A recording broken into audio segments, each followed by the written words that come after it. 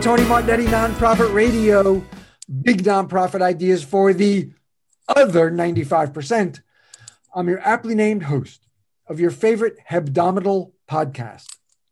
And I'm glad you're with me. I'd come down with dysgeusia if you gave me a taste of the idea that you missed this week's show. Build your best, better board. Gene Takagi returns. He's got strategies to help you build the diverse, effective, thoughtful, appropriately sized, well-trained board you deserve. He's our legal contributor and managing attorney of NEO, the nonprofit and exempt organizations law group.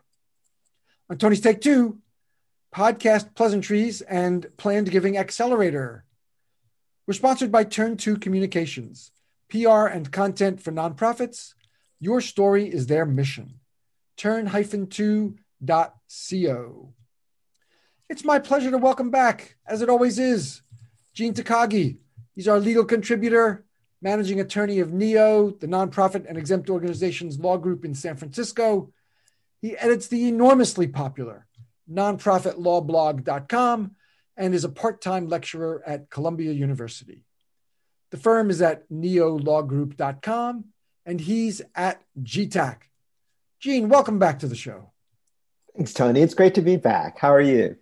I'm doing well. Thank you. It's always a pleasure. Many, many years. It's a pleasure each time that you are teaching us what's important, what we need to keep centered, where our ship should all be facing in the same direction.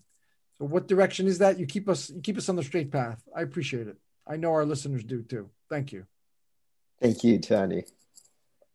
Let's get started with you're building your best, better board. We're not gonna settle on nonprofit radio for your lackluster, better board. We want your best, better board. And I think the place to start is with board roles.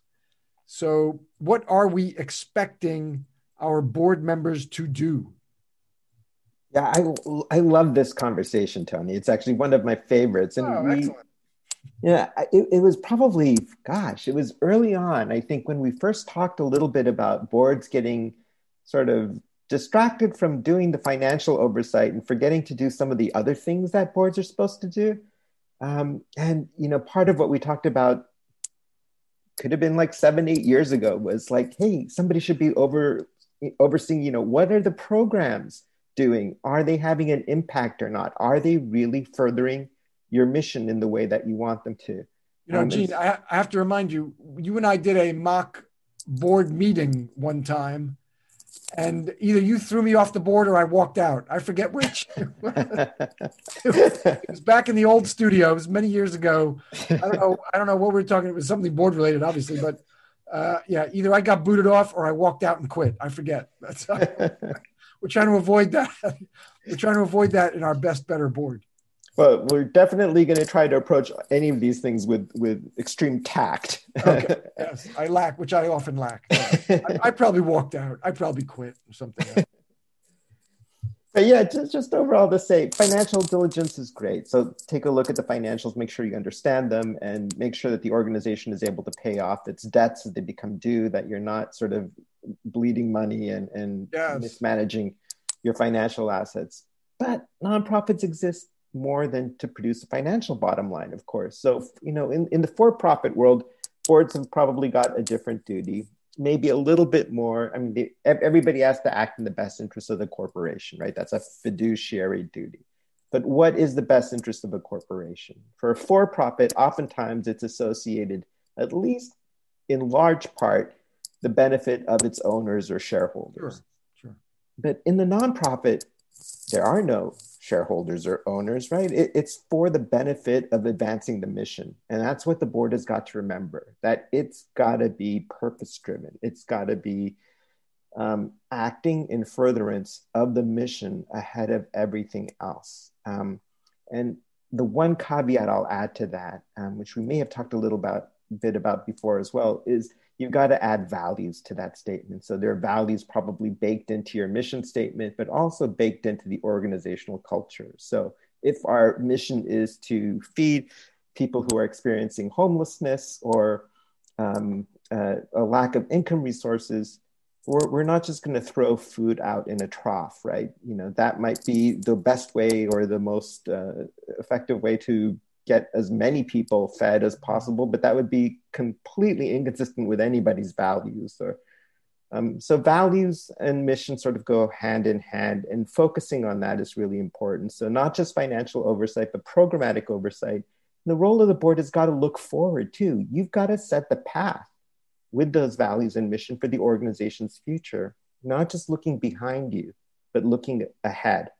And so guiding the organization with those thoughts, acting as ambassadors, getting the feedback from the environment about what challenges and what opportunities may be out there, those are all things the board can bring back to the executive and to the staff sort of to help them do their best. And these are all very lofty and I don't want to say pedagogical because that makes it sound like they're not grounded, but these are very, we haven't even talked about, how many board meetings you have to attend in a year and how many subcommittees you have to serve on. We haven't gotten to that yet. We're talking about the ambition, but it has to be centered. It's the, like you said, it's the mission and values of the organization. I mean, if someone doesn't respect those, then you're not going to get your best, better board. You're going to get a crappy person. Maybe he gives a lot of money, but ultimately the ships are not sailing in the same direction with all the board members on each one. Yeah, I think that's right. And I loved your introduction about having the best, better board, not this lackluster. Not a lackluster better board. Yeah, that's for other podcasts. Nonprofit radio, we don't tolerate lackluster, mediocre better boards. So we want the best, better board. All right. So it really does start with loft and ambition around mission and values. I definitely think so. Yeah. Okay. So now let's drill down. I mean, in terms of what we're expecting the board to do, you have to be upfront with what these expectations are. And that happens in recruitment, right? Not in their first board meeting. You should be explaining the expectations while you're talking to somebody about joining the board, not after they have joined. Absolutely. And too often I see, Tony, and I don't know if you've experienced this as well, but somebody tries to recruit you onto the board and they go, it's really not that much work. It's pretty easy. Well, that's going to get you a lackluster and maybe not even a better board. So, lackluster board, period. Yeah. So it really is about setting expectations of, hey, you really believe in this mission and you have the same values that we're trying to move forward with. Let's do something great with this organization. Let's make a great impact here.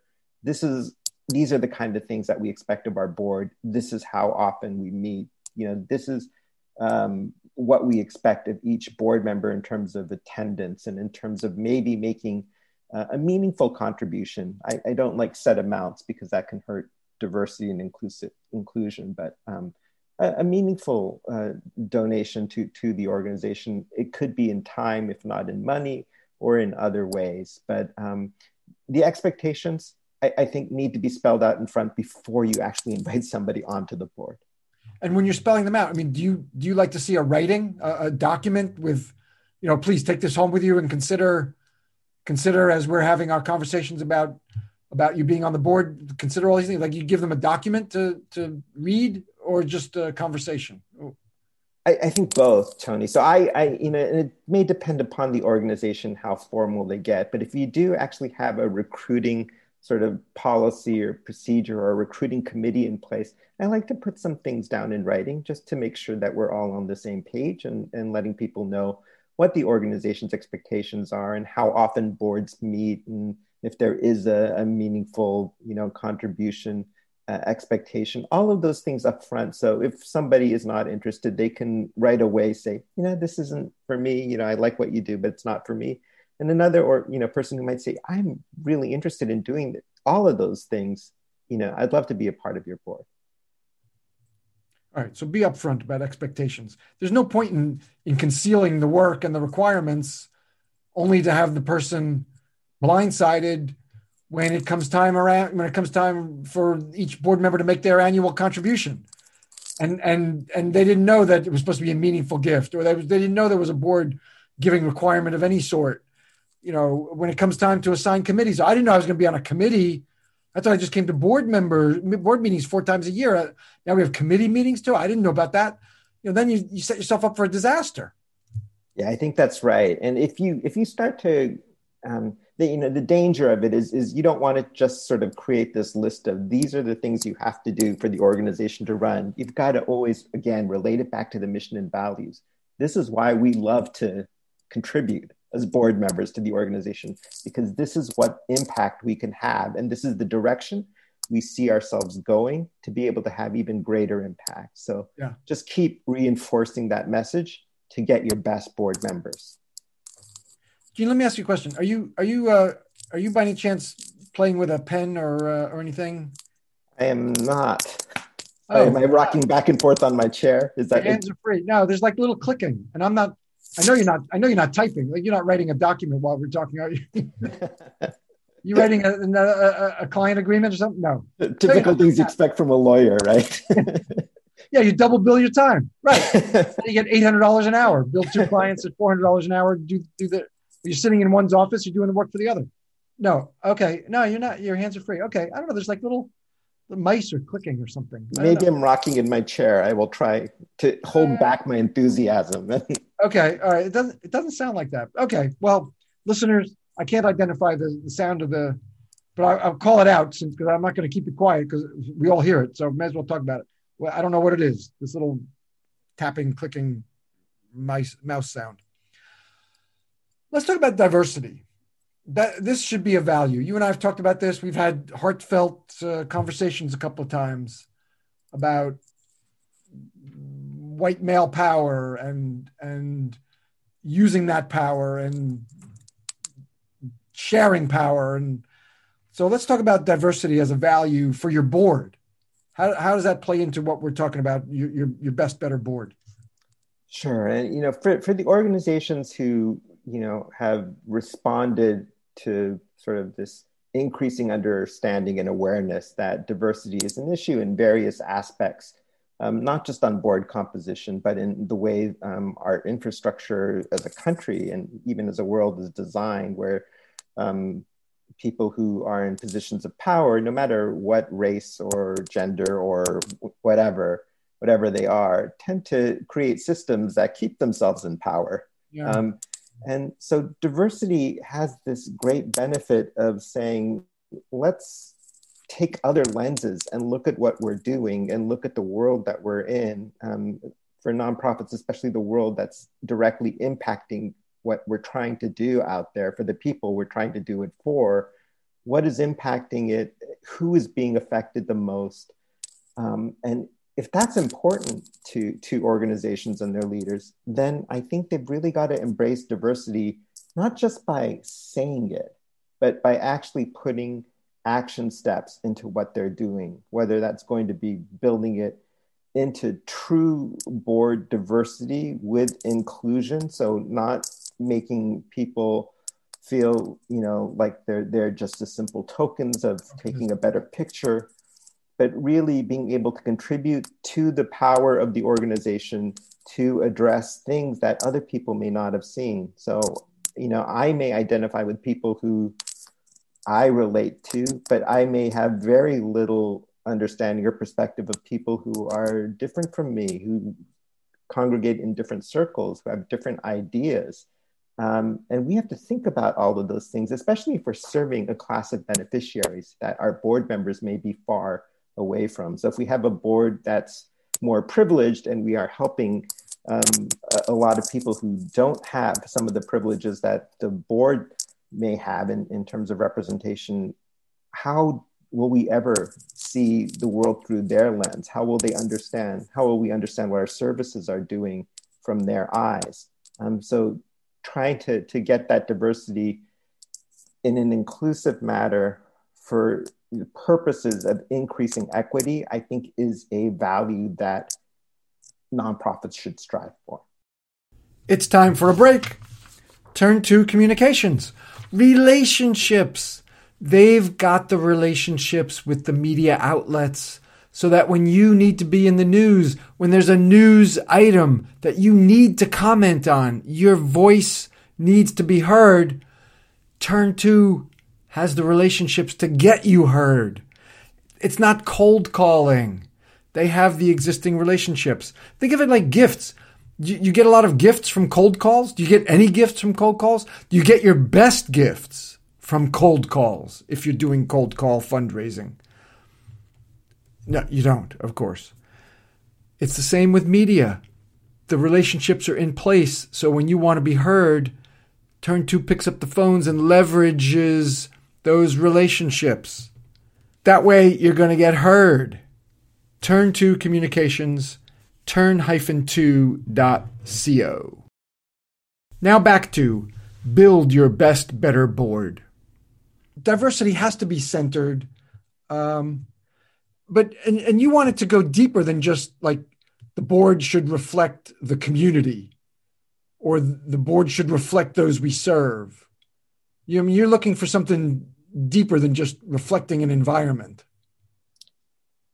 I think so. So it is reflecting different perspectives as well. So I think traditionally we thought of it as a skills-based diversity. Like we need a lawyer, we need an accountant, we need a financial manager, a fundraiser on our board. And then we became all a little bit more woke. And we said, hey, we need racial diversity in our organizations. But we didn't say why that was, or many of us didn't say, like, why do we need racial diversity in our organizations? Is it simply to make it look like we embrace diversity and we take the better picture? Or is it because we want a true understanding from somebody else with a different lens and perspective who could tell us if there are gaps in our services for their communities, if there are gaps in the laws that are creating inequities, that affect our mission as well. So the more we get these other perspectives, whether it be from a racial diversity angle or from a disability angle, which I think is increasingly a really important thing to look at as we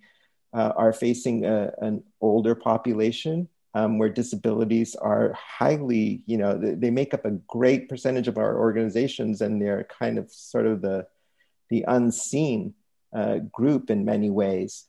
We're just getting started on addressing some of those concerns, but the way we serve people can, really miss many of those that are impacted, that would be true beneficiaries of our service if they could access our services. But if we don't make it accessible to them, then we just miss them. And that may be completely unintentional. But if we don't have people who can identify and spot those things because they live it, that would be, a shortfall, in leadership. And that's where we have to sort of address taking a look with a much broader lens, and not just in our boards, but in our programming, in our staffing, and just getting more awareness and bringing more lenses to what we're doing.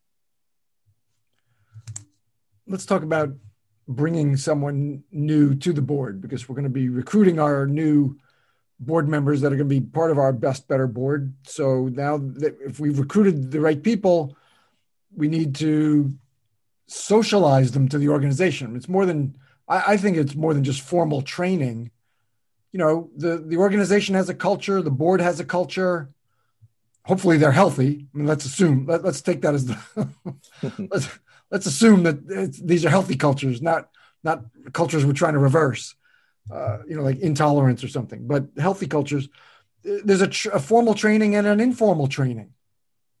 I absolutely agree with you. So, orientations can start even at recruitment, but once you decide that you want to elect somebody onto the board and they want to be part of the board and you elect them, I think it really is important now for them to be ingrained in what the organizations and the board culture is, what the priorities are, getting a better sense of, what the programs are.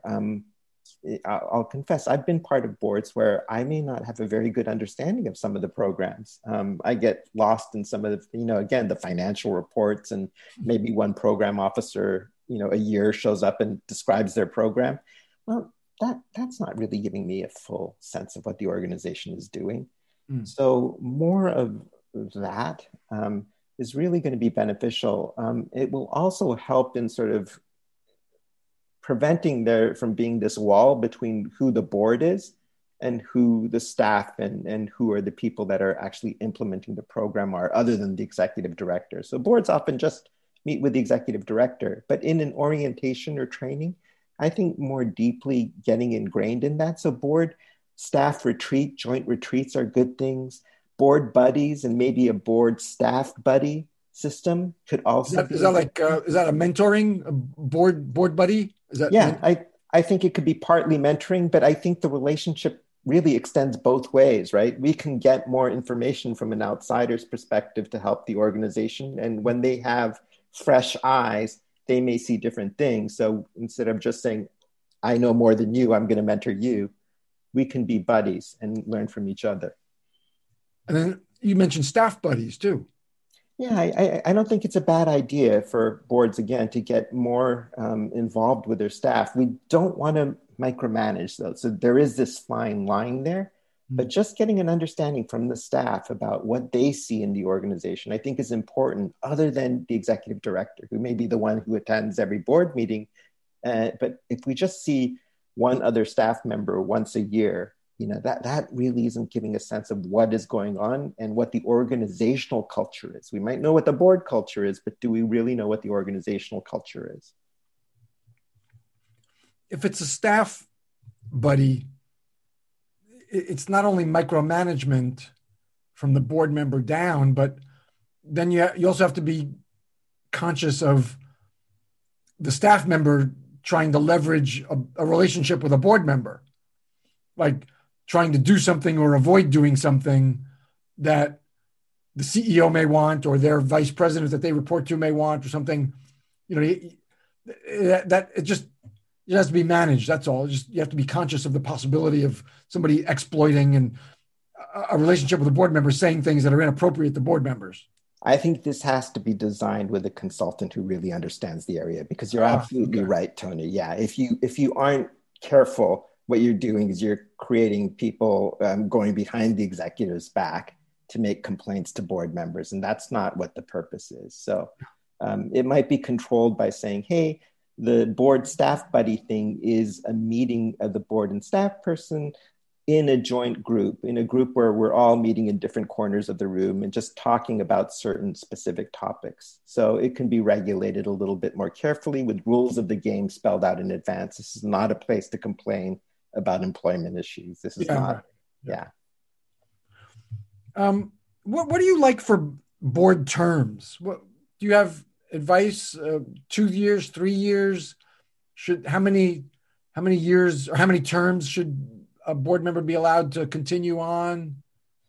There's not, one specific answer. I hate the lawyer's answer. It depends, but it does. But let me just say, in a large number of cases, I like the 2 to 3 year term, both balancing a little bit of need for continuity and giving a fair expectation to a new board member of that this is not just going to be a 1 year thing and you're out. And I like to have board terms to make sure that the board doesn't become very insular in its thinking and in its diversity by keeping board members on perpetually, until they're ready to resign. It also makes it hard to ever remove a board member if people think that they have a right to serve on the board forever. So I kind of like board members not to be on boards for like maybe 5 or 6 years. Having said that, there are times to not be on for 5 or 6 years? To beyond that. Beyond for 5. So like maybe 2 3 year terms. 2 year terms or 2 3 year terms at the most. Yeah, something like that. Now, a lot of exceptions to that. If you've had trouble building a board and you have some great champions on the board, but those have been kind of the long-term people who really know and who've really invested, and everybody else has been sort of lackluster, I don't think you should kick off your strongest board member. So you have to really think about that before you implement it. It is a sort of an idealistic goal to have those term limits and 2 to 3 year terms. But in other situations, I would say one size doesn't fit all. So take a look at your own board composition first before you make those type of decisions. What about in terms of socializing to the board, having social events for the board occasionally? Maybe it's a dinner after a meeting. I wouldn't have cocktails before a meeting, but you could have cocktails after a meeting. Trying to get the board to get to know the members, to know each other outside the board. What else do? You go skiing, you go snowmobiling, you're a fisherman, things like that. Yeah, I love that idea. I've even had cocktails before a board meeting. So, I think that's risk. I think there's a risk in that. All right. But yes, for board members to trust each other and to be open to each other's ideas and respect each other, the more you know each other, the more the likelihood that that's all going to happen and that you're going to actually build the board culture rather than have people who don't know each other who are trying to get out of the meeting to watch a basketball game or be home with their family and sort of sit and say, this is my duty for the next hour or two. I'm going to sit here, take notes and listen and try to do my job. But think of it just as a job. Yeah. It's going to be less productive, I think, than if you come in and say, I love these people that I kind of get to work with, and we're trying to build something great so we can make change in the world or in our community. And so I really like coming to these events and getting a sense of it. Sometimes there's, those icebreaker things, for 5 or 10 minutes in front of a meeting. Yeah. That can be hit or miss, and oftentimes a miss. How many people can you talk to in 10 minutes? Yeah. And that's another reason why you shouldn't have too big a board as well. If you have 50 people at a 2-hour board meeting, how many people are going to get to talk? Yeah, right. That too. Yeah. So I know your answer is there's no hard and fast answer for this one, but since you just led into it, share your advice on board size. Yeah. So my maybe not so helpful advice is not too few and not too many. But if we dive down a little deeper, you need, or you'd like to have as many board members as you can utilize to help you govern the organization and help the organization and the board do its best job. So if that number is 8 or if that number is 15, that's, that may be your ideal board size. It's more important to me to get the right people on the board rather than the right number. But if you have less than 5 and you're a mature organization, I start to worry that you're going to lack that diversity in many different perspectives. And if you've got more than 20, I have a feeling that a lot of board members feel like their contributions are not being heard because they don't have an opportunity to sort of verbally contribute, especially if there are a few dominant board members at meetings. And in a 2-hour meeting, even 20 people are going to have a chance to say how much about how many issues. It'll be very few. So to really think about that. And you want to encourage board members to attend every board meeting, not just sort of half of the board meetings, or think that they can take a free ride because we've got enough people to do that job. I'll just help on a committee. You don't want them to feel that way. You want them to feel very invested. So you feel like an expectation is you'll attend every board meeting, either physically or virtually? I think that's the expectation. And if people are missing, 1 out of 4, 1 out of 5 meetings, 1 out of 10 meetings, that might be acceptable for special circumstances, but you don't want it to be a habit. I think you want to aspire to have everybody attend all of them. Yeah. Okay. What do you feel like talking about board wise that we haven't talked about yet? Let's not go to how to get rid of a board member yet. That's toward the end. What's on your mind around your best, better board? Well, we talked about kind of the expectations of what the board should do, but I think each director's got to ask that question of themselves as well, and maybe that's part of the board recruitment and orientation package is kind of a list of however many 10 things that board members should aspire to do themselves to be part of this board and attend all meetings. We talked about that, but what else should they do? They should review financials regularly. So if they're getting a financial before each meeting, they should review them. They should know that they are expected to ask questions. Now, that might be at the board meeting or that might be before the board meeting. But if they're getting information, a board package in advance, which they should get about the matters that are going to be up for discussion at the board, they should know that they should review it first. And if they have any questions, they should share it with the group. And that doesn't happen enough, in my opinion, that there are these questions and everybody saves it for the board meeting and then they run out of time to discuss all of the issues that they want to.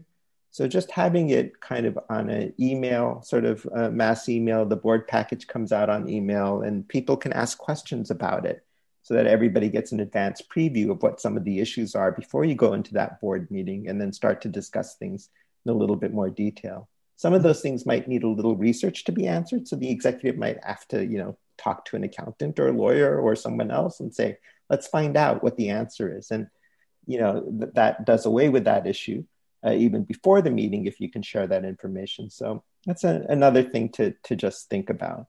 Okay. What about managing the board?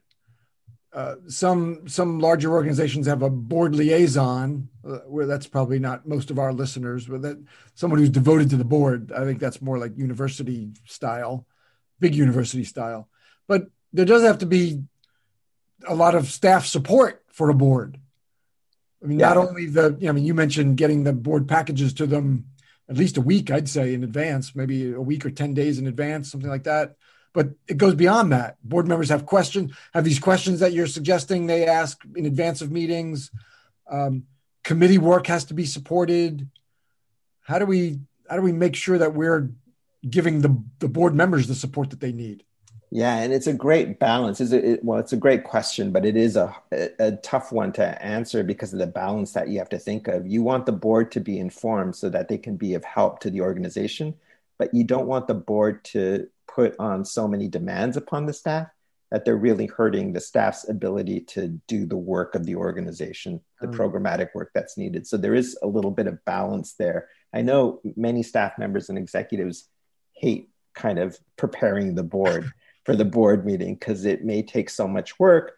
And sometimes it's because they're trying to justify what they are doing to the board, because the board may come in with a little bit of a negative skew about, prove to us that you're doing, good work of some kind. And that may be the perception that the staff is getting. I don't think any boards are overtly saying that, but I feel that staff can come into it a little bit defensively in preparation of board materials, rather than this is an ally of ours. This should be the strongest ally that we have, this board group. Let's give them information and questions for them so that they can help us do our job better. And that takes time, but how many staff are involved? Well, the executive certainly is meeting with them. That probably goes without saying. If there is a financial person there other than the executive, that person should probably have frequent contact. It's time for Tony's Take Two. The podcast pleasantries, they got to go out. That's what we start with. Plan Giving Accelerator, that's coming. The podcast pleasantries. I'm enjoying the nostalgia of sending these again. I've missed it. I guess I ignored it for a while. My mistake. I'm sorry about that. Pleasantries to you, our podcast listener. Well, you individually, but there's more than just one of you out there. There's over 13,000 of you out there. So to the podcast listeners, pleasantries. I'm grateful. I am. I'm glad you're with us. I'm glad you're learning that nonprofit radio helps you, helps your organization open conversations, take action steps, open discussions with the board, your CEO, your vice president, whoever it is you bring stuff to. I'm glad it helps you do all that. And I hope there's the action steps too. I'm sure there are. There is? I'm sure there are the action steps. I'm sure there are. Thanks for being with us. Thanks for being with me. Pleasantries to our podcast listeners, each of you. Plan Giving Accelerator, that is the online membership community that I created to help you get your plan giving program started and growing. It's a membership that you join for a year, and I teach you month by month, lesson by lesson, step by step, everything you need to get your planned giving program started and growing. If you're not doing planned giving and you would like to be, is it on your to-do list? Have you like so many folks say to me, had this on your mind for a couple of years, you can get it done. You can get it started, you get the initial thing started, and that's done. And then the program continues. I mean, the program doesn't finish after a year. You continue your Plan Giving program indefinitely, of course. But you'll get Plan Giving off your to-do list. You get the going done. You're started, 2021. The next class starts April 1st. All the info on how to pick my brain and have me teach you planned giving starting up step by step is at plannedgivingaccelerator.com. That is Tony's Take 2. We've got buku buttloads more time for Build Your Best Better Board with Gene Takagi. I didn't mean to downplay the role of somebody from programming coming and speaking to the board, once in a while. I think I wanted to say that was insufficient for the board to know what's going on programmatically, but having people come in a little bit more regularly, or at least providing materials to the board more regularly about the program's impact, and that could be through stories as well, kind of like in fundraising. Make the board engaged with what the organization is doing programmatically and invested in doing more to help the organization do better with its programs, either serve more people or do it in a better way.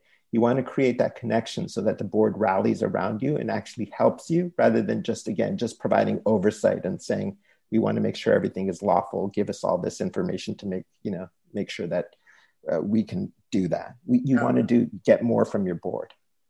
I like the idea of regular presentations at board meetings from program staff. Maybe the first 15 minutes of a board meeting every time is from some different employee. Maybe it's not a unique maybe not different programs every time, but I like the idea of devoting some board time each meeting to programs, to what our work is, but not being acquainted by the CEO, but having someone who's on the ground doing the work. I think that would be a real fertile ground for questions too from the board and provides ongoing training. I think so too. And maybe even somebody who's a beneficiary of the services. Beneficiary too, yes. To say, hey, you get a chance to speak to the board too, because we want to know what you feel about our programs and our organization and how you've been treated. So I think those things are good. And I again think, Tony, that will just energize a board to want to do more if they feel more connected to what the organization is actually doing and not just reading about it and listening to the executive tell them about it. What about that important CEO board chair relationship? That should be very collegial. It should be supportive. What's your advice around for the CEOs, probably mostly CEOs listening, although we do have board members listening, but probably we have more CEOs than we do board chairs. So what's your advice there for them? Right. Although I'll say that probably a fair number of CEOs have actually acted in the capacity of a board chair as well in other organizations. So they may understand some of the roles from both sides. I think my advice is what you had just said as well, is to have this collegial relationship and develop one where there's one of trust, where the CEO is not afraid to go to the board and say, I've got some bad news. I'm looking for some guidance on this. If the CEO is always about my pay or my job security can be affected by telling bad news to the board chair, so I'm going to try to hide it, make it sound not as bad as it is, not be completely honest, etc. I think of what for-profit boards of directors may say to their shareholders in public companies, right? Like, you want to pose the best view of that organization as possible. I don't think that's a healthy relationship for a nonprofit board to have with its executive. And that should be frequent communication too. I mean, shouldn't the CEO feel comfortable picking up the phone and seeking the advice of the board chair? I think so. And if it's not the board chair, I think it's okay at times. So your board culture is going to have to allow for this, but for them to pick up the phone and talk to another board member. So when I serve on the board, I'm sometimes the only lawyer on the board. I want the CEO to be able to talk to me. I'm not going to be their legal counsel, but I might have a point of view, or I might spot an issue if they feel like, hey, is this something we need to talk to our lawyer about? Maybe our board chair wouldn't be able to answer that question, but maybe I would as a board member. So yeah, I like the CEO being able to reach out to multiple board members for different issues. Yeah. Yeah. All right. Should we talk about terminating board members? The fun topic. Before before their time is due. So let's say, it's a 3-year term and they've been on for a year and they're obstreperous, lackluster, unkind. They don't belong. Let's just, for whatever reason, they don't belong. Sure. What do we do? Yeah, it's a real tough one, right? Sometimes you have to look at it holistically. So oftentimes I get a call and that situation will arise, but it will turn out that that board member is also the biggest donor to the organization, right? Yeah. And now you've got to think a little more diplomatically and strategically about how to do this. So again, not one size fits all, but one method that some organizations have used has been to say, let's talk with this board member and try to find the best role for them in the organization and see if we can move them off the board, but into this other role, whether it be advisory or whether it be in an honorary position for being, something emeritus, So give them a fancy title, ask them to show up at fundraising events, or to speak to foundations when you go out with them to do a pitch. Maybe that's where their strength is, and maybe there's enough there of their passion for the mission and for the organization and what it does, while they don't have passion for doing the work of a director in a strategic and diplomatic way, they may still have passion for the mission and the organization. And let's try to take advantage of that and use it in a way where nobody, I'll use sort of the Asian mentality of nobody loses face, right? Like, so everybody gets to keep their dignity and look good. But let's try to take advantage of not having that person be disruptive on the board anymore. And if that person isn't giving you much of a contribution in any way, then once in a while, removal is an unpleasant but sometimes necessary option. And boards may have to decide that, again, they're going to ask somebody, or they're actually going to vote to tell somebody that their services as a director are no longer needed. But that has to also be done diplomatically. You have to be careful of alleging reasons for doing that, because that could get you involved in a defamation lawsuit from that person if they're upset with it and litigious. So carefully. So this should be something that's in the bylaws then, removal of a board member. Yeah, so a lot of work. You at least have a documented process. I think that's right, Tony. A lot of boards have eliminated that from the bylaws because they see that as a negative, but then they would default to the code, right? And they're not going to usually look up what the code says about removal. Yeah. So it has to be done in a certain way. And in some cases, it can get a little bit complicated if you have a voting membership structure. Like for certain charities, they might have members who actually elect their board members. It's more common in like trade associations and homeowners associations and things like that. But some charities have voting members, and removal then becomes a lot more complicated. But having the procedure in your bylaws at least gives you kind of like the encyclopedia look at how to do this properly without feeling like it's going to be too hard, we can't do it, and just live with it.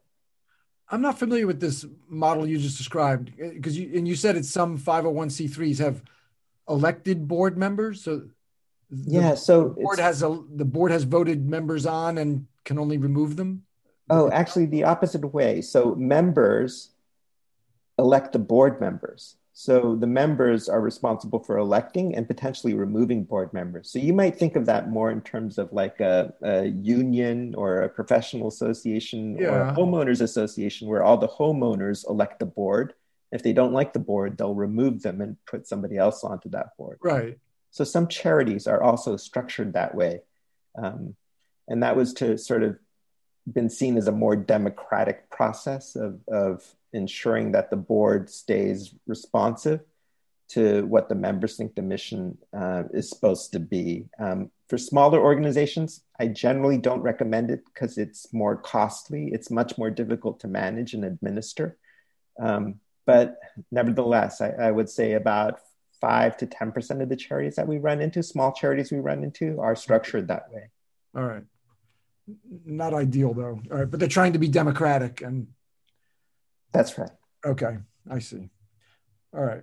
Well, that conversation opening that conversation with the director to be removed is hard.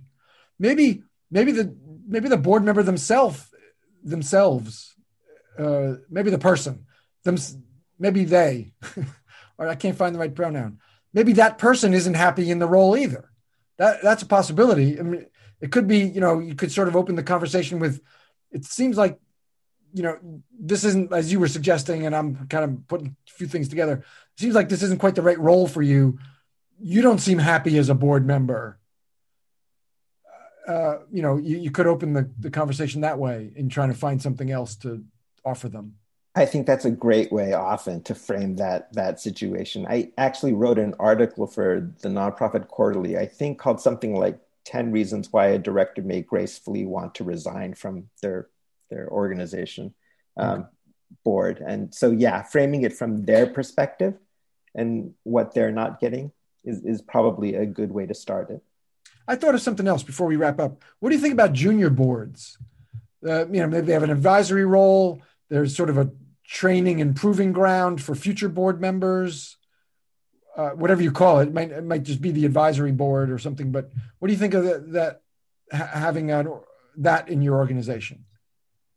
I think if done well, it works really well. It raises potential future board members and gives you an introduction to the organization rather than bringing somebody straight into the board. They have a chance to be part of whatever you want to call it, an advisory committee or a junior board. I would be careful with the name depending upon who you're planning to put on it. So all right, junior board is not so good. All right, but unless it's for, unless you're putting minors on it for advisory positions. So. Okay. But an advisory board, advisory committee, and it gets to be seen as a stepping stone for some folks to board membership. Yeah, and to offer thought leadership from different perspectives. So I think that's good. But if you're trying to increase diversity through an advisory board or junior board, I would say be very careful to make it not look like it is of less importance. And that's why these people were put on there. Oh, yeah, right. So all the folks of color and other underrepresented groups are on the advisory board. Yeah, that's a sham. All right, that's right. Exactly. That's inhumane. All right, yeah. I'm surprised you thought of that, Gene. You're well, you see the good and the bad. So, all right, it's not that you thought of it. You've seen it. I guess it's out there somewhere. All right. Thank you, Gene. Outstanding advice. Gene Takagi, our legal contributor. You'll find him at nonprofitlawblog.com. You can find him at Columbia University if you're a member of their student body in what is it, the nonprofit management program at Columbia? Yep. Okay. So you'll find him there. You'll also find him at neolawgroup.com, and you'll find him at GTAK, at GTAC. Thank you very much, Gene. Thanks, Tony. Been a pleasure. My pleasure, as always. Thanks. Next week, I'm asking you to trust me. If you missed any part of this week's show, I beseech you, find it at tonymartignetti.com. We're sponsored by Turn 2 Communications, PR and content for nonprofits. Your story is their mission. Turn-2.co. Our creative producer is Claire Meyerhoff. The show's social media is by Susan Chavez. Mark Silverman is our web guy, and this music is by Scott Stein. Thank you for that affirmation, Scotty. Be with me next week for Nonprofit Radio. big nonprofit ideas for the other 95%. Go out and be great.